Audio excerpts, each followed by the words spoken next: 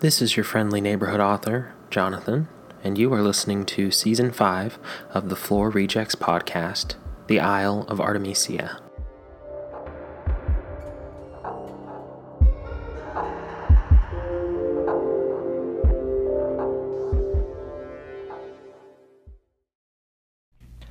Last week on the Floor Rejects podcast, we covered Chapter 1 of The Isle of Artemisia, in which we met Barrett, Daniel, and Crystal, a trio on vacation in Greece. They were looking for a little adventure. Barrett was looking for a recovery from a breakup. And they met Nick, who offered to take them out scuba diving and swimming on his sailboat. Where we left off was them getting onto the boat and enjoying themselves. So let's jump into Chapter 2. Chapter 2, Deep Sea. Barrett. Barrett wakens to Daniel's face inches from his. It's darker now. The ocean is calm. The water is inky black and glassy. What? Barrett mutters, his mouth dry and rough. Daniel puts a bottle of water in his hand. Barrett drinks greedily and his friend laughs. We were starting to get worried, Daniel says, gesturing at Crystal, who is pulling her shorts up but staring intently at the two men. Why? Barrett asks. You were dead to the world, dude. Come have a drink, Daniel says, holding a hand out. Barrett stands groggily and makes his way to the railing at the front of the boat. Crystal is already there, a bottle of ouzo in her hand. She passes it to Nick, who's slumped next to her, leaning a bit too close for Daniel or Barrett's comfort, but Daniel doesn't say anything, as the outsider flops down next to his girlfriend even closer. She smiles at him, her teeth white, sparkling, and she laughs. Barrett, here, Crystal says, pulling out a smaller bottle of liquor from her bag and handing it to him. He takes a swig and grimaces. It burns as it goes down, but his anxiety quells after a minute or two. Barrett, friend, are you okay? You don't like water? Nick asks over the others. I'm trying to get over my fears, friend, Barrett says, focusing on the lapping of the water at the sides of the boat. It's soothing, but not enough to keep Barrett from taking several more deep pulls from his bottle. His body grows warmer as the night goes on, listening to his friends talk and laugh and dance in the moonlight on the quiet, calm water. You are still scared, no?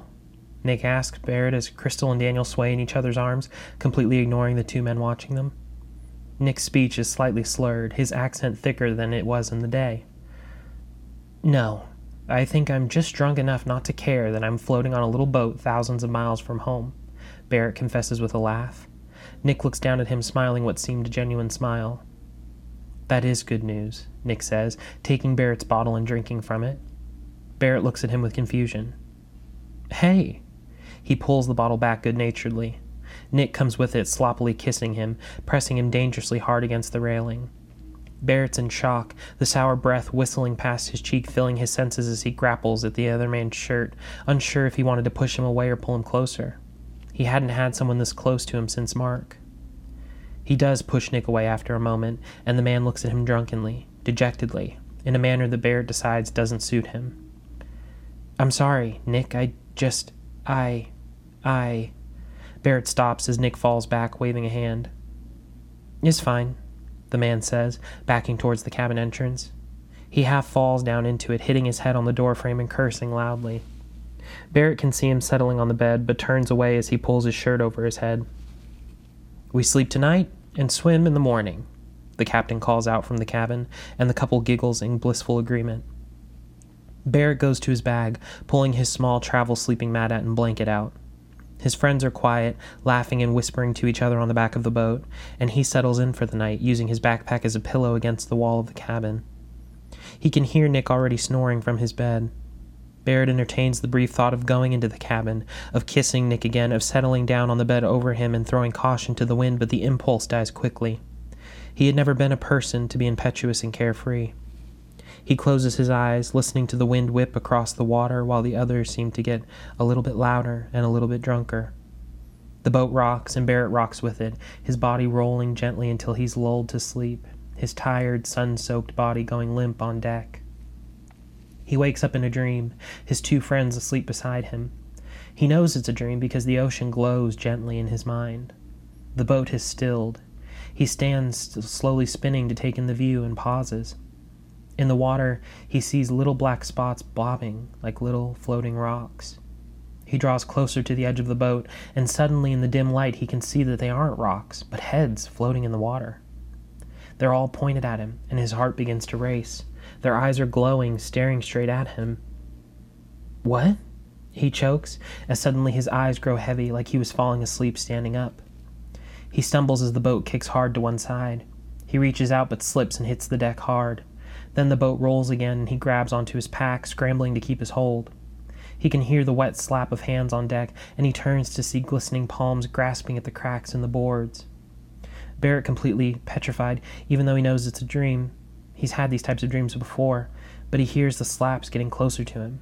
He falls back against his sleeping mat and pulls his blankets over his head like he usually did in his nightmares.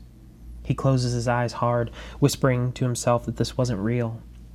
Then, with a sudden movement, the whole world rocks, and his mind is quiet. When he wakes up again, the sun is warming his skin. The two mats next to him are neatly rolled up, and he hears Crystal's small laugh.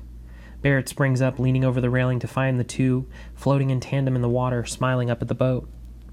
"Jump in, Bear," Daniel yells, and Barrett smiles, flicking a hand at them and going back to his bag to find his toothbrush and water. He brushes his teeth, spitting off the back of the boat as Nick comes around next to him. The man unzips his pants, and as he reaches in, Barrett spins about, embarrassed as he hears the man begin to piss off the side. "What?" Nick asks innocently as Barrett rushes back towards the front of the boat. He was nervous. It felt like a trap being on this boat. He was sure he was bound to get in trouble if he showed any interest in Nick, who walked past him nonchalantly and tosses his shirt to the deck. He jumps into the water, making the others move in the waves. They laugh again. Barrett leans back against the railing and pulls his book from his bag, allowing himself a while to get lost in the story before Crystal pulls herself lithely up onto the boat. She smiles at him, and he returns it, feeling less panicky the farther he gets from the strange dream he couldn't remember. "Why don't you get in the water? It's really nice," she says, flopping down next to him. He shakes his head. He had this strange sensation that the water wasn't safe. "Water is cold. Come back, Crystal," Nick said from the edge of the boat. "What?" she says, a little incredulous. Nick rolls up over the edge towards her. "Come in the water with me, Crystal," Nick says, his tanned, wet skin sliding up against her side. He smiles at her. One of his teeth is crooked and covers a part of the other. If he wasn't so strange, it would be endearing. "No, I don't think so. I just want to take a little break," she says, shooting a look of general nervousness at Barrett. "Please, the water is nice." He stretches out the last word suggestively, his thin arms flexing as he pulls her body towards him on deck. Barrett has a flash of a memory. "No, Nick, swim with Danny if you're lonely," she says, now a bit annoyed. Nick shrugs, and his face is pinched slightly in frustration before rolling back off the boat with a splash. "What's his deal?" Barrett asks. Crystal looks at him as she falls against the railing with a sigh. "I don't know. He was cool until we started drinking. Then it got weird," she explains, and Barrett opts not to mention that they had kissed. "He is a little strange, isn't he?" Barrett asks. Crystal nods with a laugh, and Barrett closes his eyes, letting the sun beat down on him until he's half asleep, listening to the water. Crystal eventually gets back in, trying and failing to see anything underneath the water with the subcarb goggles that Nick had on the boat. She was obviously getting flustered as the day went on, as Nick was becoming bolder with his advances, bolder with his come-ons. It was to the point that he was doing it in front of Daniel, and Daniel began to grow angry as the day moved on. When the couple pulled themselves up on deck, Barrett looked over at the poor waterlogged things. "Tired?" he asks them, and Crystal nods weakly. She slumps against Daniel as he scoots them over to lay against the cabin wall. "That guy, he's weird," Daniel whispers, looking over the deck at the man that floats in the distance. The other two nod. "Here, have a drink, perk up," Barrett commands, handing the couple a bottle of tequila. Crystal laughs weakly. They hadn't brought much food, and she was starting to feel the effects of hunger, but they brought plenty of booze. "You sure, Bear? I'm really tired," Crystal mumbles into Daniel's chest. "I'm sure. You dragged me out here. Not that I'm not grateful," Barrett covers for himself as he sees the look on Daniel's face. He takes a swig of the booze. Daniel smiles and takes the bottle, mimicking his actions. Gimme, Crystal says, drinking deeply. She sputters, laughing as the alcohol floods her system. See? There we go. Only one night to go and we're back at the villa, Barrett says. Suddenly there's a chill to the air, and the sun disappears. Daniel looks up and sees that a bank of massive clouds has rolled over the sun, which had already been setting. Thunder cracks. Shit, Nick calls out from the water, which quickly went from glowing blue oasis to a black abyss. He scrambles up onto the boat and rushes about, trying to fire up his motor. He cranks and cranks, pulling at the starter rope and cursing loudly in Greek. Motor won't start. Help with sails, Nick commands as the clouds roil above their heads and rain begins to patter onto the boat. Barrett stands, swaying for a moment on unsteady legs, and asks Nick what to do. The man points at the ropes that he should pull, but as he does, a sudden wind rips at the sail, and the ropes fly from his hands, shredding his skin and cracking around wildly. Inside, Nick thunders as the sky opens up and rain begins to pour down. Barrett rushes in with the others, and the sky rumbles so loudly that the walls creak and shake. Nick rushes in and shuts the door as water begins to trickle down the stairs. We have to get back, Crystal yelps, and Nick shakes his head. Can't move in the storm. Have to wait for it to clear, he explains. But I hate storms. She has a quiet voice full of fear. It'll be fine, babe. Just sit down over here, Daniel says, guiding her to a mounted barrel chair at a small counter. She shivers, squeaking as the boat rocks again. Daniel leans against the wall next to her, whispering quietly. The cabin grows darker and darker as the light outside dies. How long do you think this will take, Nick? Can we call someone to come get us? Barrett asks as Daniel takes a long swig from a bottle of brown liquor. Nick shrugs, flopping down on the bed and pulling a map out from the side of it. He tells them he has no phone, and there was no reception out here either way. Well, I guess we wait, Barrett mutters, taking the bottle from Daniel. He makes a disgusted face. It was whiskey that Daniel had picked up at the airport. It was his friend's favorite, but Barrett hated it. While it warms him up, he sits against the wall and waits for his clothes to begin to dry. Daniel keeps drinking, only offering a drink to Barrett a couple of times, and Crystal eventually puts her head down on the countertop, only moving to moan occasionally as the boat kicks back and forth in the storm. In this storm, the cabin gets dark enough that Nick has to pull out a lantern. Barrett checks his watch and finds that it's night, that it was in fact past 9 p.m. How late until we have to spend the night? He asks. Nick rolls over lazily. We must sleep here, he says. Barrett huffs, annoyed to be stuck out here without even the option of laying under the sun or under the stars. Daniel groans and pulls his pack over, laying his head down and falling asleep almost instantly. Barrett puts his head back to the wall, and Nick climbs from his bed, plopping down across from Crystal, who looks up at him. Her face has a green hue, almost like she was seasick. You sick? Do you need medicine?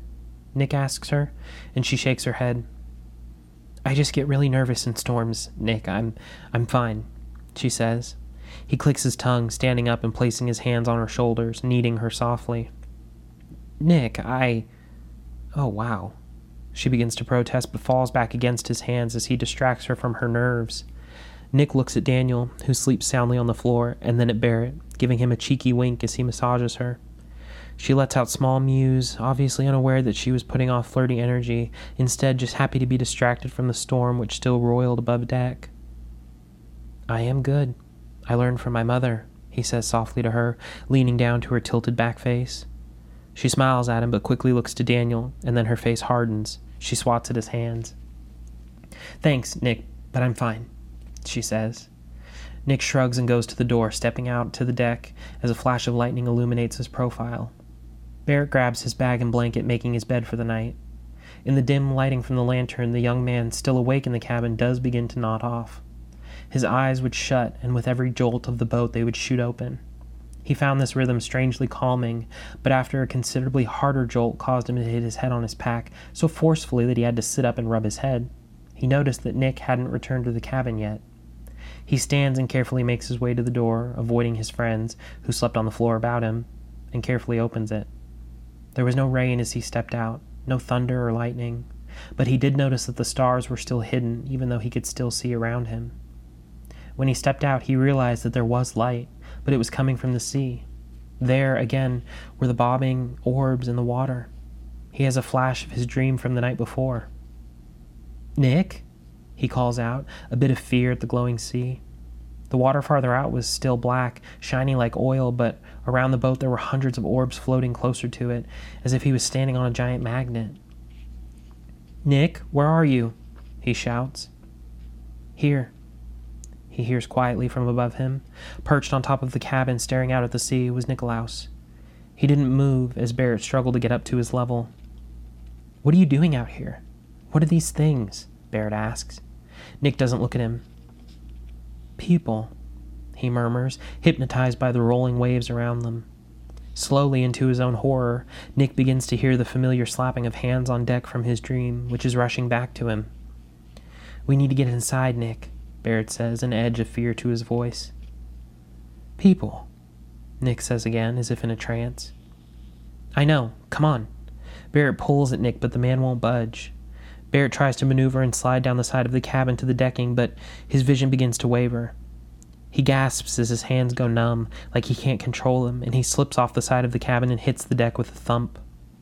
Terrorized, he watches as wet, glistening feet march past his eyes on the floor. His head thumps in pain, and he closes his eyes, even though he knows he shouldn't. He tries to open them, but they too are paralyzed, unmoving as he listens to the watery splashes of people walking past him. His consciousness begins to slip, fading as his body fails from unknown conditions. He tries to hold on, but finally he falls into unconsciousness, no longer aware of the parade around him. Alright, girlies, I'm back. Let's not make this quick, but let's make it succinct, because this is the second time I've recorded this, and there's a random person in my neighborhood playing their saxophone outdoors. So I'm trying to record around that, and it's not really working. Something I noticed off the bat that I want to work on in my subsequent chapters is repeating certain words, descriptive words. Like in this chapter, I repeated the word royal a couple of times, R-O-I-L. Just repeating words like head, door, roll. What are some other words? Flip, flop, certain words that describe an action that maybe the same character is repeating over and over, or that several characters do in a row. Just because they do it in the row doesn't mean I don't have to use a different word. You know, I can switch up the words, switch up the language so it's not repetitive. And I feel like I do that sometimes, and I'm not sure if maybe I'm a little too critical of it, or it really is that noticeable, but I feel like I notice pretty often that when I write, you know, I'm trying to get the idea across, and in getting the idea across, sometimes I don't think about the actual words on the page so much as what I want you to see happening, or what I want you to feel happening. Something else I feel like I need to work on, just with the story in general, is character development. I feel like the characters are a little one-dimensional, not super terrible one-dimensional, like he is boy, she is girl, he is mean, she is nice. But the characters need some more development. And a couple of them I think we're going to get to focus on within the next couple of chapters. But not all of them. So I want to focus on the character development and the getting to know these characters better in the next couple of chapters as best I can, so that it feels like a well-rounded, flushed out idea. Going along with that, something else I need to work on, I've got a lot of things I need to work on, it seems like, this week, is I need to work on setting up the imminent disaster, and kind of the setup for that needs to be a little more punchy. A little spoiler, the flirting that Nick does with Crystal kind of plays a part in the next couple of chapters, and I feel like I didn't play it up enough. Like I mentioned the flirting a few times. I mentioned that it makes her uncomfortable, that it makes Daniel mad, but I don't really think that the severity of it matches what comes, or what's assumed to come, in the next couple of chapters. So I think on further revisions, on, kind of next steps with a story, any story, when you go back, you revise it, you add, you subtract. I want to add more of that, like, uncomfortable flirting, uncomfortable weirdness that I want Nick to have, so that it makes sense what's going on later in the story.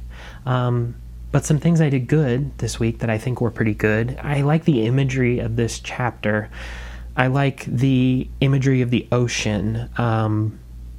I like the imagery of these little floating orbs in the ocean, but the ocean is glowing. It reminds me of this story I read.